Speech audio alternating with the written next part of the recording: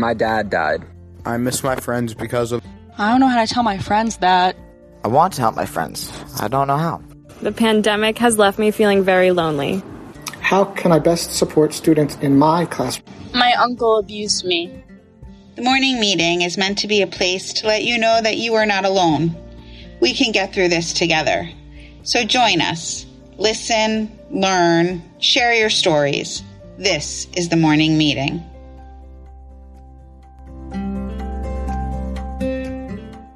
Good morning. I'm Mandy Zucker, host of the morning meeting. Today, for our final episode of the season, I'm talking with Melissa Lunardini. She's the founder and CEO of Radical Grief Consulting.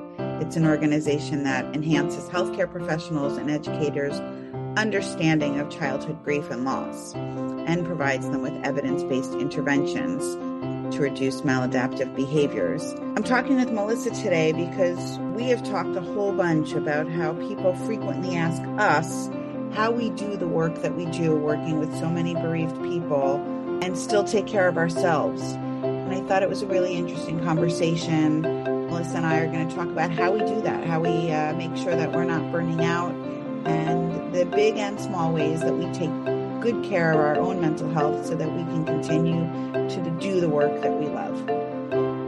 Melissa Lunardini, I'm so happy to have you on the podcast today. I'm so excited to be here. I thought you were a perfect guest because we talk about this topic a lot and it comes up a lot in both of our work. How do you handle all of this work? I'll let you talk a little bit about Radical Grief and what you're working on, but working in this field with bereavement, people ask me all the time, it must be so sad, and how do you do it, and all that kind of stuff. So why don't you just talk a little bit about what you do in this space, and then we'll talk about how we handle what we do. It's funny, I've been fortunate enough to be in two career spaces where people get that question asked to them frequently, which would be in the school system, so the educational system. Prior to me even entering into grief and loss, I was a middle school and high school algebra teacher in a very under-resourced community, working with really tough and hard kids, not by their own means, but because of the environments that they happen to grow up in. And so I would get that question all the time. Gosh, you're so heroic being a teacher day in and day out. And, you then kind of do a head nod and go, really, is the work that I'm doing and showing up for every day considered heroic, or is it just the work that as a society, somebody has to step in and do, and what an honor it is that I get to do it, right? And then move into grief and loss, which felt like when I first entered into that industry, I felt so underprepared, meaning that I was able to work with children who had a variety of different traumas in their background, but then to sit with grieving children and hear them open up and be so raw and vulnerable about their experience in a very authentic and honest and transparent way, I was just like, oh my gosh, if I can do this forever, this is what I would like to do. And then with that came the questions. How do you do this day in and day out? And it's really funny because I think helpers rarely ask ourselves that question. How are we doing this day in and day out? To us, we view it as like a privilege and an honor to be able to kind of companion somebody through the darkest points in their life narrative to date.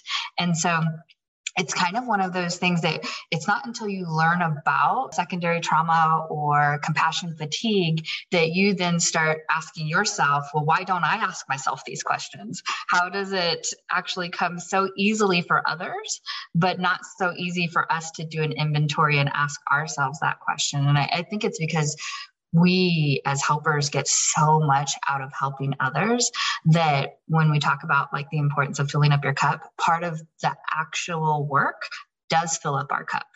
And so for the first time I walked into the space of bereavement, I was asked to run a children's grief program for 8 weeks.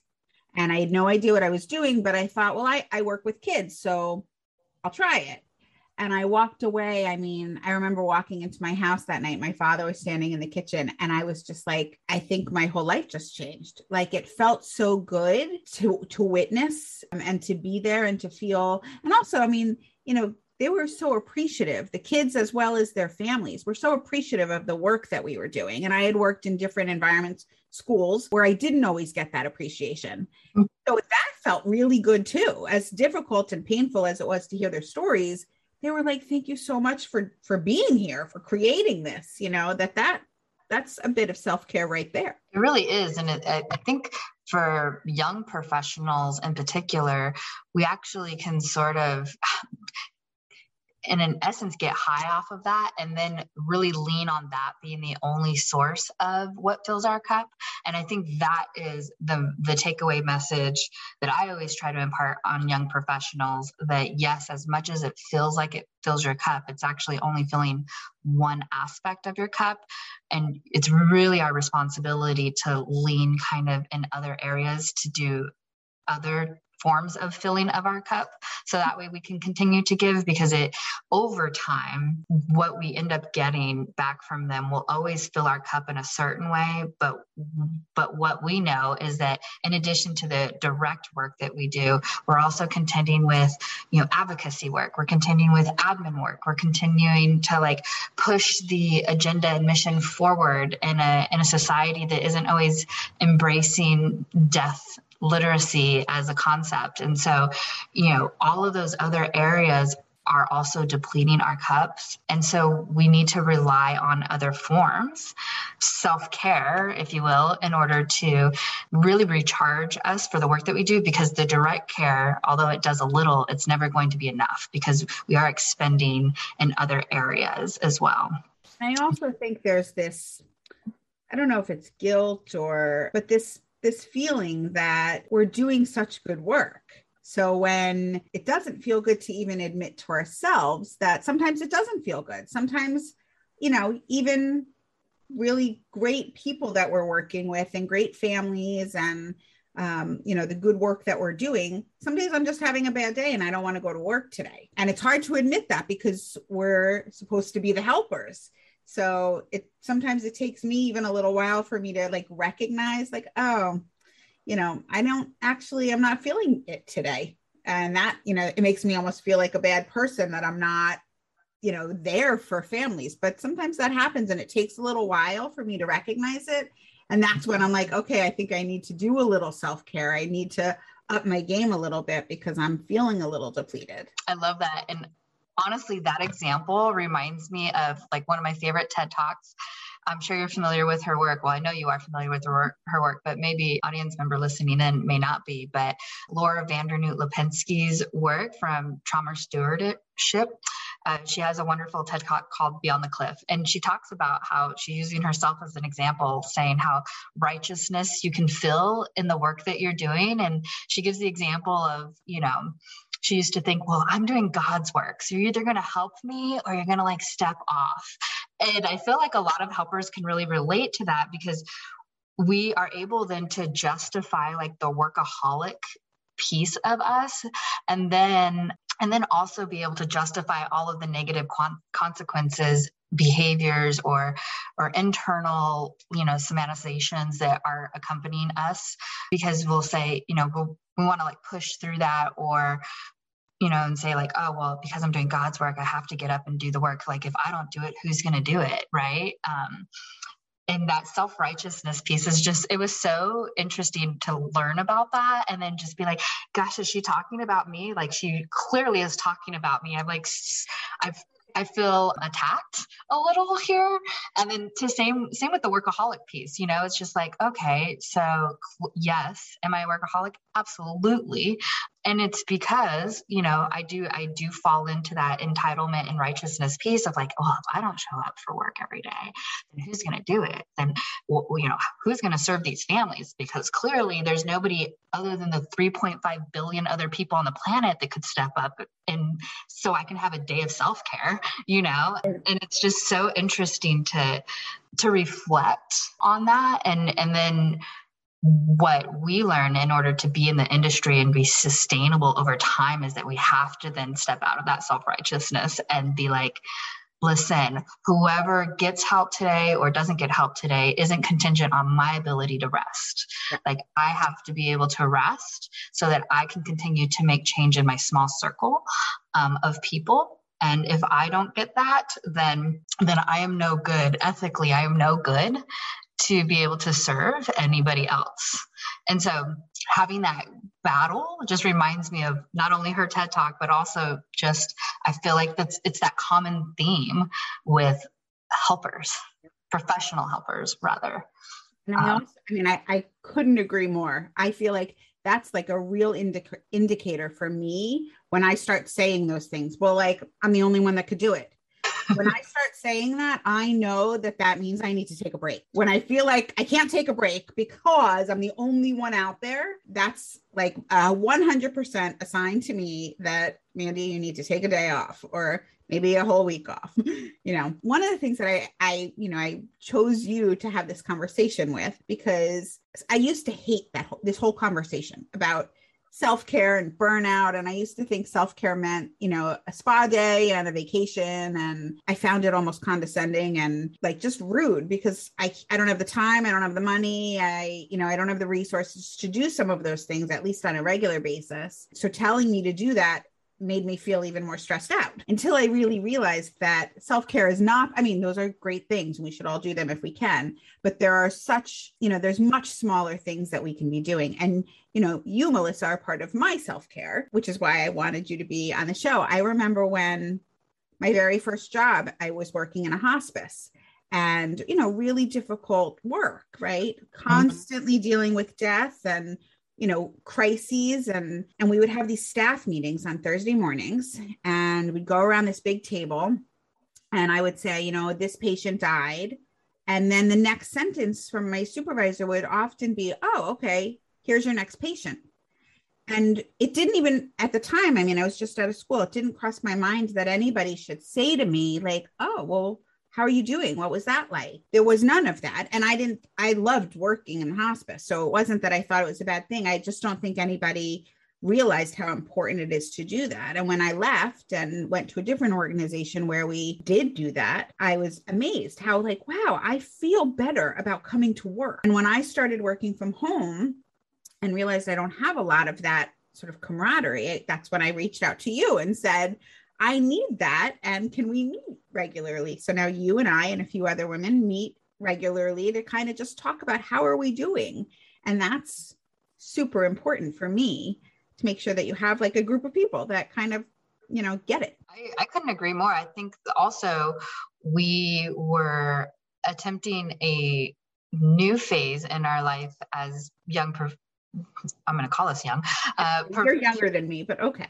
Professional women really who were trying to make a really good use of the pandemic time, really, right? So then not only are we contending with the environmental stressors that are presenting around the pandemic, but then, for myself, I'm trying to start up a brand new consulting business during a pandemic, which I have the foresight to know that these services are going to be hugely needed in the upcoming years because that's just the way that grief and trauma work, right? It's slow moving and cumulative over time. So no matter when the actual events that are traumatic occur, the symptomology or the reactions or the needs for support are going to be more long withstanding. And so for us, we intuitively know that, but then we also just know that from being in grief and loss for so long and hearing stories that maybe 4, 5, 6 years out, they're still in this deep pain of grief. And so for us, we're like, oh, well, we need to ramp up our efforts and think about what our future supportive networks going to have to look like in order to meet the demand, because we also know that there's going to be a swell in demand, right? And just the thought of that can feel overwhelming to even the most seasoned professionals, because I would consider us young but seasoned. And so being able to rely and connect and network with other professionals that have very similar goals really, really, I think for us, grounded us every month, right? It gave us an opportunity to take a time out of our busy schedule and the stress, and then really do an inventory, right? Because that's what we asked each other to like show up with an inventory of things that you really want to bring to the space. So it made us kind of sit and reflect and be like, what do I want to bring to this space? And be open then to receiving kind of what other people are doing and the validation potentially that we're hearing from each other as well, which is just, as we know, can be so critical, so that we don't feel like we're going off of our rockers and our own spirals, but then we're like, oh, you're joining this ride? Cool. Let's go off our rockers together, because, company is always best in positive and in negative scenarios. And so, yeah, I think being able to, in any capacity, we know like the highest burnout rates we see are with physicians and nurses and emergency medical responders, social workers, lawyers, air traffic controllers, right? They have the highest burnout rate. And then you have to just start to ask, like, what is the personality makeup of those people, right? Like, and we all have very similar makeups behind us, right? We're probably less likely to reach out for support. We feel like the work that we're doing is righteous. We feel like we're the only ones that can do the work. And so then it becomes, a question of like, how do we mitigate the burnout? Well, one of the ways is to find your tribe, find your group, and then lean on them, even if it's just once a month, like what we've done. So let me ask you, what are some of the things in your work that are the most stressful, most, akin to burning you out? Sure. The funny thing is I'm almost always never going to say the actual people or the stories, because I actually feel like I am quite comfortable sitting in distress and working within a highly trauma-based, distress-based environment. Over time, you end up learning how to be comfortable in the uncomfortable, right? I think for me, what is the most depleting is the kind of systemic oppression that we're seeing, right? It's just how broken our systems are. And if we could just start to look at policy and regulation and look at more of that systemic level stuff, it would make the helpers' jobs so much easier.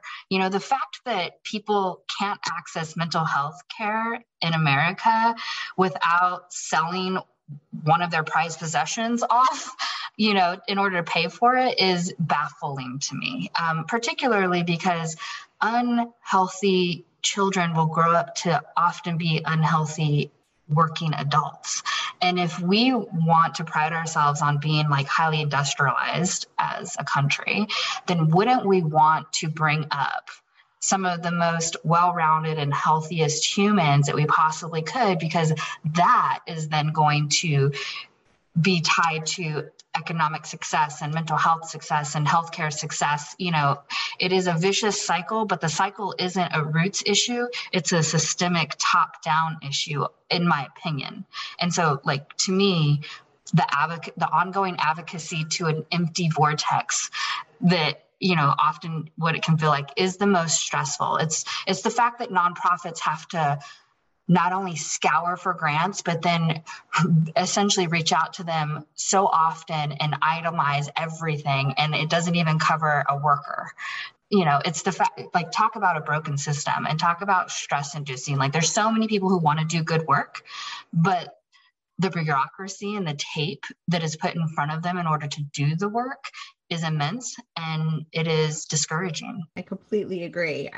It is very, you feel like you're doing the good part. You're right. The part that fills my bucket as well is the actual work, right? Like that direct work with the people. And the part that's really fleeting is knowing that this is just one little tiny piece in this bucket, and really, the answers to some of these bigger questions is out there, in a much bigger way, and it's much harder to address. It really is. And it does take a community swelling, if you will, of voices.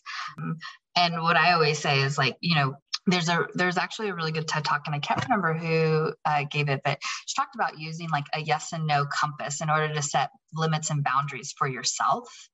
And I couldn't help but to think that and think of, if everybody were to use their yes and no compass as a way to set boundaries, everybody would then be standing up and doing hard no's on things like that don't benefit the culture, right? We're in America, we're a very individualized based culture.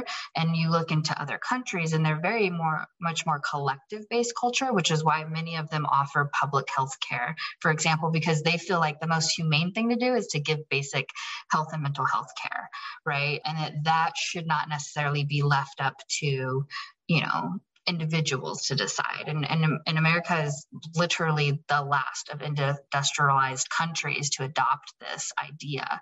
And so I think that, this whole idea of a compass, the TED Talk that I watched, she basically said the best way to answer a lot of your problems is, just by asking yourself a simple yes or no question. And yes or no is never really tied to feelings. It's actually just tied to is this the right or wrong thing for you? And it's so simplistic, but I found a lot of value in that concept, because it is easier than for me to say, if somebody's asking me to do a bunch of work for free, for example, I might then say, do I want to do that work? Am I feeling responsible to do that work? But is that free work self-serving to me? And then the answer is going to be no, right? For me, because internally I'm well, no, it's not self-serving to me. Technically, am I helping other people, and are other people's opinions of me going to be reflected? Yes, but I can't worry about that, because in order to set good boundaries for myself, I have to live in my yes and no compass area. And so I feel like part of our responsibility as, making sure that we try to set protective factors around us in terms of compassion fatigue and secondary trauma is to listen to that very direct yes or no compass. Is this self-serving for me? And you're really putting yourself first as a priority in front of everybody else. That includes parents in front of children, right? And family members and, any other stakeholders, right? It's is this going to help me at all? And then we can look at, if it's yes, then great, we're able to extend the help out. But if not, deplete me in any way, then no. I feel like, we could have a whole podcast on financials and, the self-care involved in getting paid, which it's not, it is self-care, but it's also a basic need. But I completely agree that when I think about self-care, and sometimes I really struggle because somebody will call and ask for support and some education or something, and it's good work, and I want it to be out there in the world, but they can't pay me, or they could pay me just a teeny tiny bit. You want to do this good work, and I know it, I could do it, right? I have the information, and yet it's so depleting. First of all, it's emotional work. So it's depleting to do this work. But then to do it and not get paid is also really depleting, right? So that I do the work and now I'm hungry at the end of the night. It's important that we make sure, this is a whole other conversation really, but that as a profession that we're getting paid a reasonable salary for the work that we're doing. That's basic self-care. Absolutely. Absolutely. I have always put it in the back of my mind that I'm willing to do amount, and I put a finite number on it per year of something that is a free presentation, for example, that is under an hour, and it's real basic. I'm able to pull from all of my other materials, so it doesn't require a lot of prep time, and it's kind of Grief 101 no-brainer stuff. For me anyway. So it's not actually pulling in a ton of reserves other than blocking out about maybe an hour and a half of my time. And I'm willing to do that as a way to contribute to what I would hope that we move towards in the future, which is this more collective mindset of, there is benefit in helping others. However, I don't go beyond that finite number per year. And I do that for a reason, because I need to also remind myself the same thing. I can't keep giving and still be hungry at the end of the night, which is a great way to put it, because it's so true. I know that you and I had many discussions during the pandemic of like, do we, offer stuff for free to get our name out? And then do we not do that?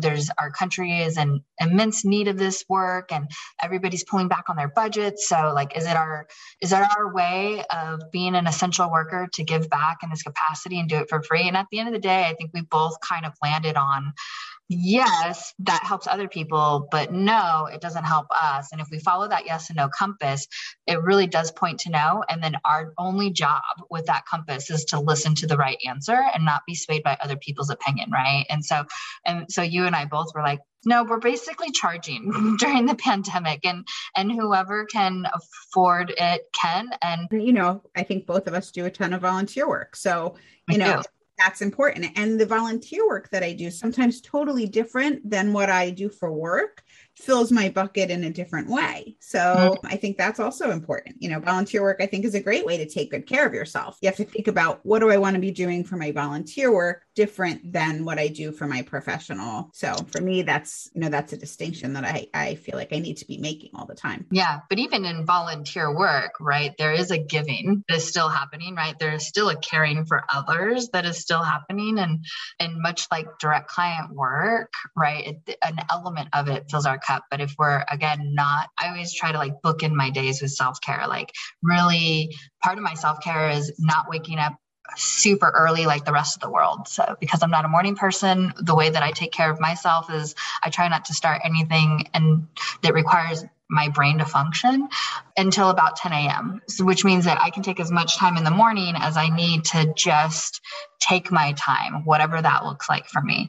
And then in the evening, I try to either do some form of like quiet meditation, or I have a spa, I might go into that, or just read a book, whatever it is. But it's really focused on like destimulating my environment, because throughout the day, especially being on a computer and virtual and with your phone and everything, it's just so stimulating that I try to kind of remove it just for even 10 or 15 minutes and just sit in quietness. Because to me, I feel like there is really something sacred about quietness. And although I will say for maybe trauma survivors, quietness can be activating for them. But if that is not your storyline, and you aren't activated by quietness, but it does bring you a piece of like peace and serenity, then like just sitting in quietness can bring in an element of peacefulness, which is recharging. I actually have this practice mostly on Fridays where I'm very slow in the morning, and I actually like stand in my closet on Friday mornings and look at the clothes and really make a much more conscious decision about what I'm going to wear. Like most days, I just kind of run in the closet. I grab, what am I doing today? Do I need something nice, whatever, and put it on. And on Fridays, I really think about like, how do I want to feel today?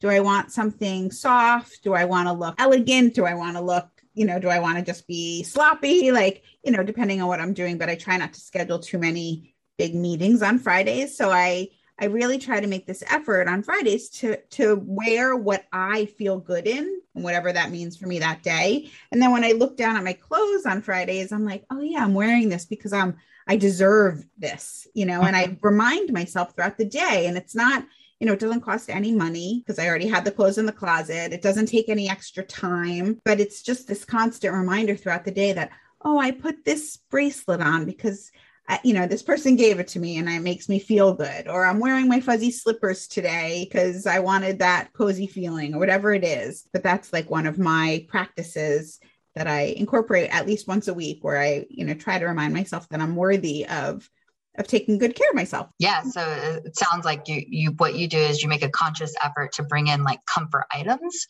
into not only on your being, but maybe there's even emotional comfort tied to some of the items that you are choosing for that day, whether it be physical or emotional based comfort items, which I think is so huge, right? Like I think we undervalue, I think we see value in comfort items when it comes to children. Oh, right. A child is feeling a little upset. Let's go grab him or her their stuffed animal or their favorite blankie, or wrap them in pillows and make sure that they're warm and they have hot chocolate, like comfort items. Yes, completely makes sense. But I think comfort items is a human item, not necessarily an age-based item. And adults really do also value and benefit comfort items as well.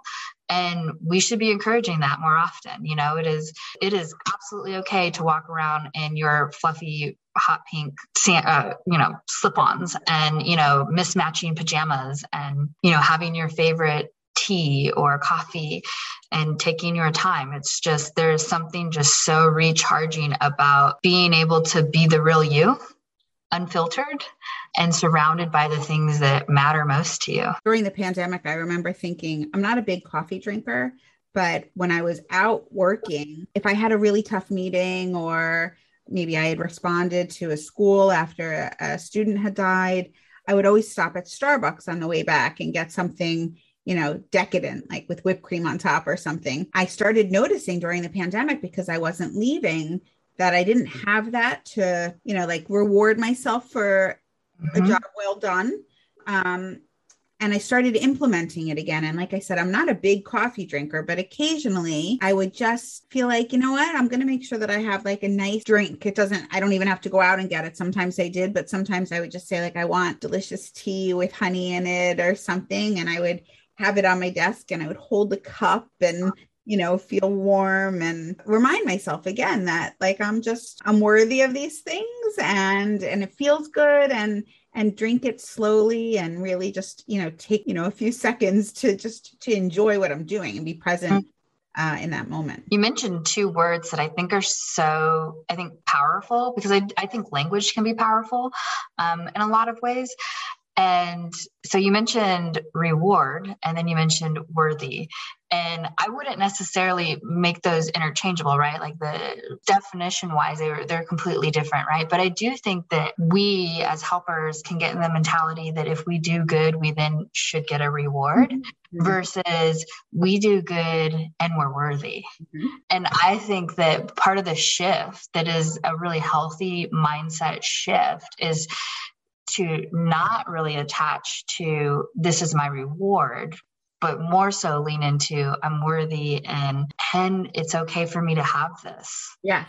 And it's funny with that, obviously, but I totally agree. Like, you don't have to wait until you do the hard thing to get the reward.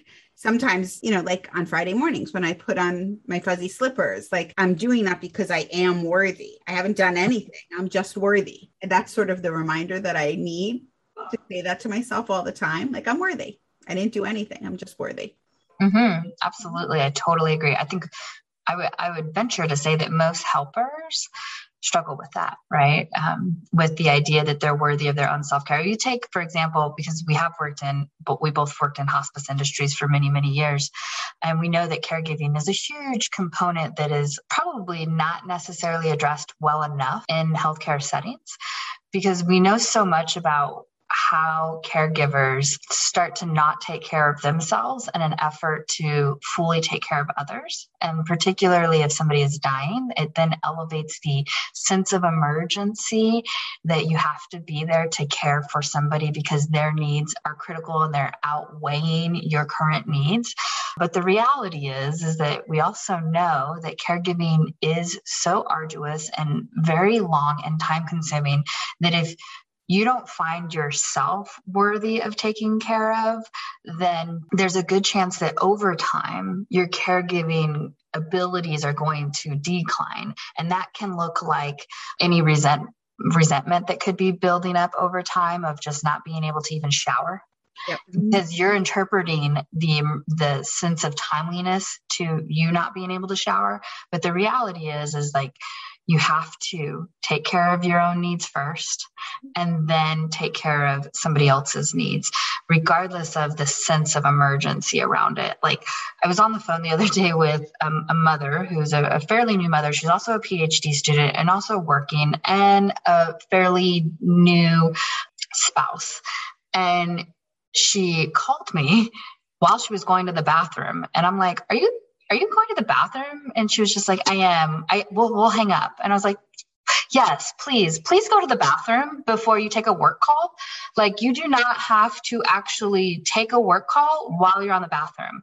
Like, you deserve the 2 minutes that you need in order to go to the bathroom before handling work. Yeah. And we laughed about it, but then it was just like an instant reminder for us that, like, again, for whatever reason in her mind in that moment, work felt more pressing than caring for basic needs, like going to the bathroom. Yep. And I'm always just reminded by these stories that we just so willingly and givingly like give up ourselves as a priority in order to assist others. But we do know that the saying is true, right? You literally cannot do the work that you're hoping to achieve at its most ethical and highest level if you're not taking care of yourself first. Reminds me, I mean, I had a very similar thing happen to me. I was working in an office and I was walking to the bathroom and I passed a colleague's office who said, Mandy, can you come in? I need to talk to you about something. And I said, give me a second. I'm just running to the bathroom. And she said, oh, I didn't mean to interrupt your self-care. And I thought, oh my God, like going to the bathroom is now self-care. But then I said, you know what, it is, because it's 4:00 and I haven't gotten up from my desk to go to the bathroom yet today.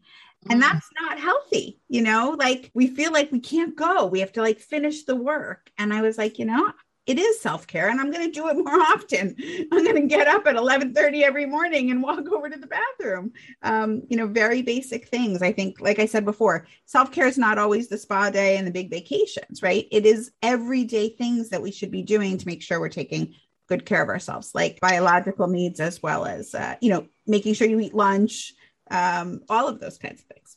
Right. Because I mean, I'm pretty sure you've heard this too, or some reference to it, is that for people who say that they don't have time for self-care, what we know to be true is that your brain and your body doesn't necessarily care about your opinion on if you have time for self-care, because your brain and your body will ultimately be the last voice in that, because over time, if you neglect your self-care, you will then come down with illness and mistakes and injury and burnout and fatigue and exhaustion, things that could mirror mental health conditions or be a catalyst for mental health conditions, right? Or exacerbate pre-existing physical and mental health conditions. And so at the end of the day, for those people who are like, I just don't have time, I'm always just like, okay, your brain and your body will make time whether you're ready for it or not. So you can decide if you want to be in alignment